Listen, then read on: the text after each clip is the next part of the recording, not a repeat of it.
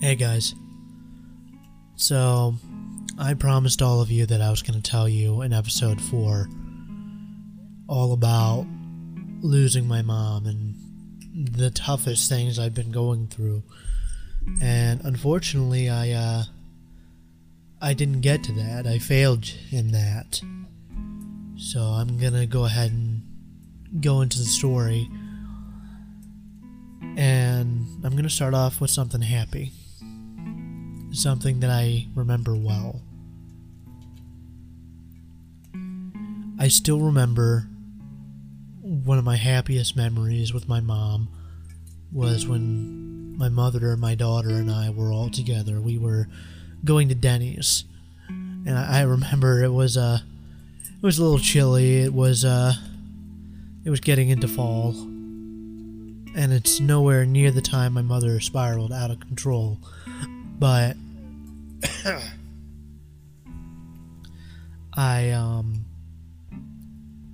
remember walking in with both of them, getting seated almost right away. It was a perfect day. My mother fed my daughter, and I simply sat and watched. I enjoyed sitting and watching. Now, when you remember the smiles when you're spending time with your kids or your parents, and you remember the good times, you remember through this little filter,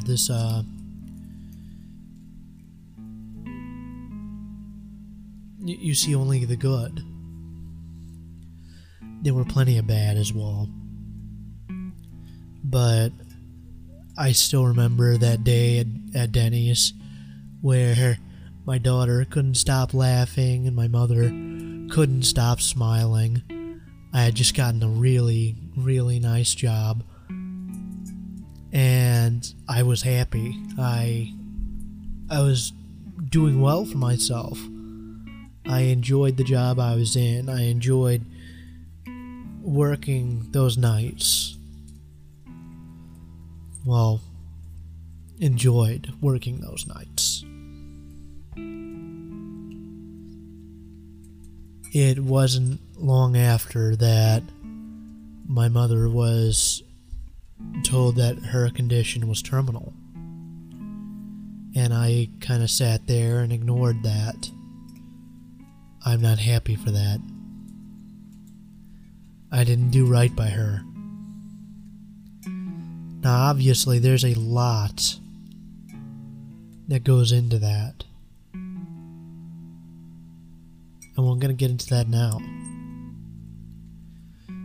When she got diagnosed, she was told that she had pulmonary neuroendocrine hyperplasia.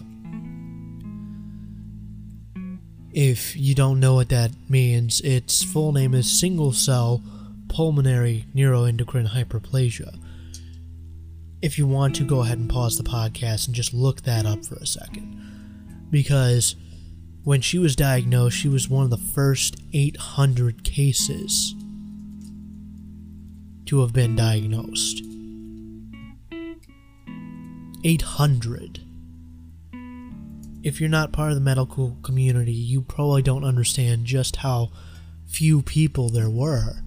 There weren't enough people for there to be enough research to treat it or cure it or any of that. And there still isn't a cure, just a treatment. And the only way that they could have found it then was an open lung biopsy.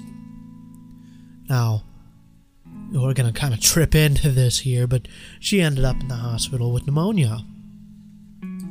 And they said that they saw something in her x-rays that didn't look right, so they went ahead and did a biopsy. And they found these black little nodules in her lungs. And it looked like her lungs were simply dying. They weren't taking in oxygen anymore.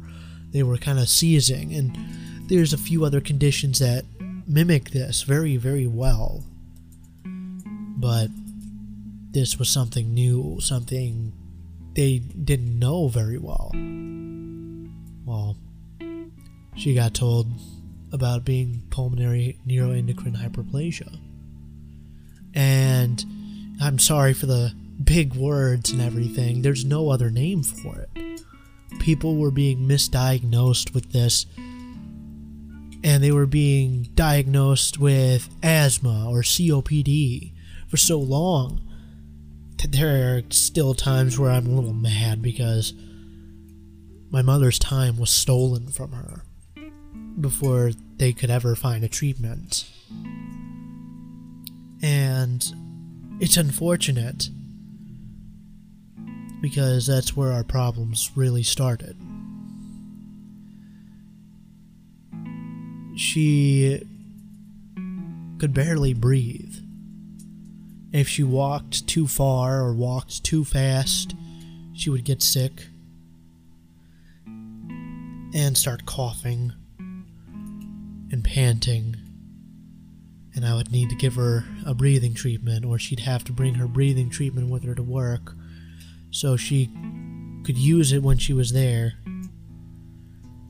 And albuterol helped, but it only did so much. Well, unfortunately, it kept going downhill from there. Albuterol eventually stopped working. It stopped doing the work it should be doing. And so they gave her an oxygen machine at home, a permanent one. And this oxygen machine was used to, keep her oxygen levels from going under a certain number. But again, even this only did so much. She was given oxygen tanks to take with her when she's traveling, when she's at work, when she's in the car, when she's at the mall, walking around at all. And even then, she would still pant. So I tried to deal with it in my own way. Yeah, my mom had an oxygen tank. Yeah, people are looking. I didn't care about that. But what I did wrong was that I didn't pay attention to it myself. And I didn't show her that I cared about the fact that she couldn't breathe anymore. I had been taking care of her for so long whenever she would have an asthma attack, and I'd come running to come and help. And even now, I have my own breathing issues happening. And just when I thought I couldn't get any worse, it did. Eventually, the oxygen machine wasn't doing its work. And she was always so weak after having an asthma attack. Or I should say just a breathing attack, since it's no longer asthma, that I just kind of shut down, and I didn't spend time with her. I didn't spend time with friends. I didn't spend time with anyone. I just sat in my room and played video games, or slept, or went to work. And I would show up to work 2 hours early every single day, my excuse being that if I was a few hours early, not only could I get overtime, but I was there to help them. But the truth is, I was just lying to myself. I just didn't want to be in the house and having to be reminded that she is sick, and having to look and hear the machines all the time. And I regret that. I wasn't there for her in her biggest time of need. And very shortly after starting this job, I'd only been there about a year, and I had to be her caregiver in hospice, in home hospice. I don't know if you guys understand just how painful that is, but I had to look her in the eyes every single day, or when I was at work and my phone would go off, I had to remind her just how much morphine or just how much of her other medication she needed to take, because she would be sitting there freaking out. Because what the medical community doesn't tell you is that morphine speeds dementia along. And she had early onset dementia. So she would be freaking out, and she couldn't remember what the dosage was. So she would call me, and I would act annoyed. Not a day goes by that I don't regret that. Not a day goes by where I don't look back and wish I could have done something more.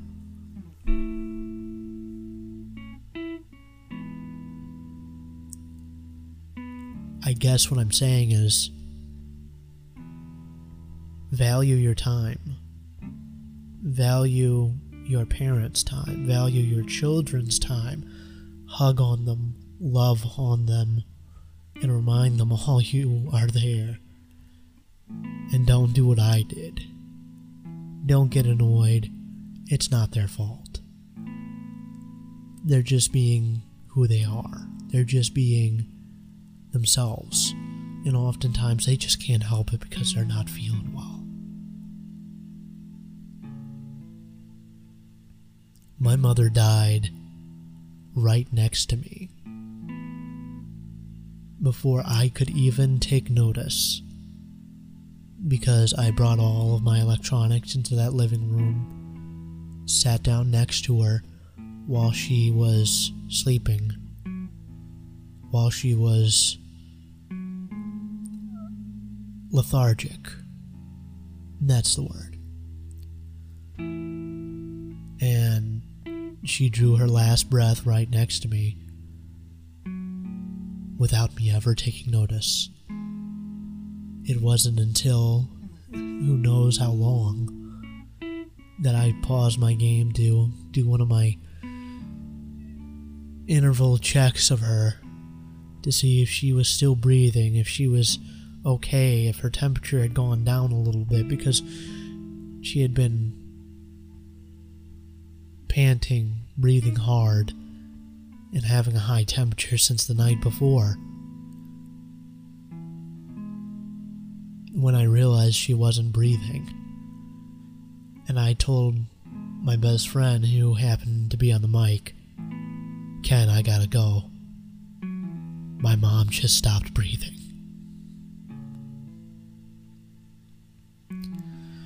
What followed was the hardest series of phone calls I have ever made. The first one was to her best friend, Samantha,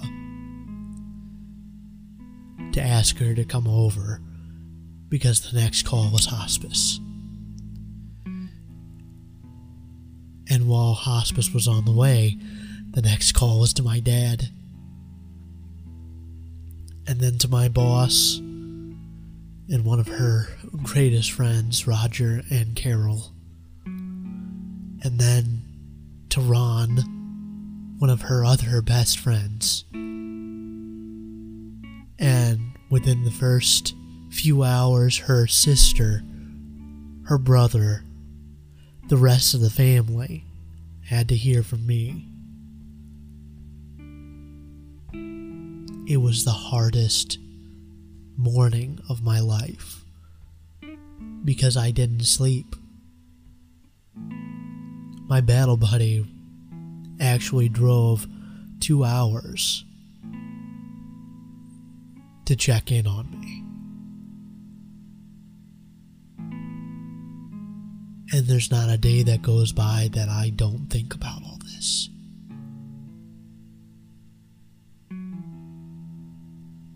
Do me a favor. I want you to walk into the next room, or I want you to pause this podcast now. Call your kids, call your husband, your wife, and your parents,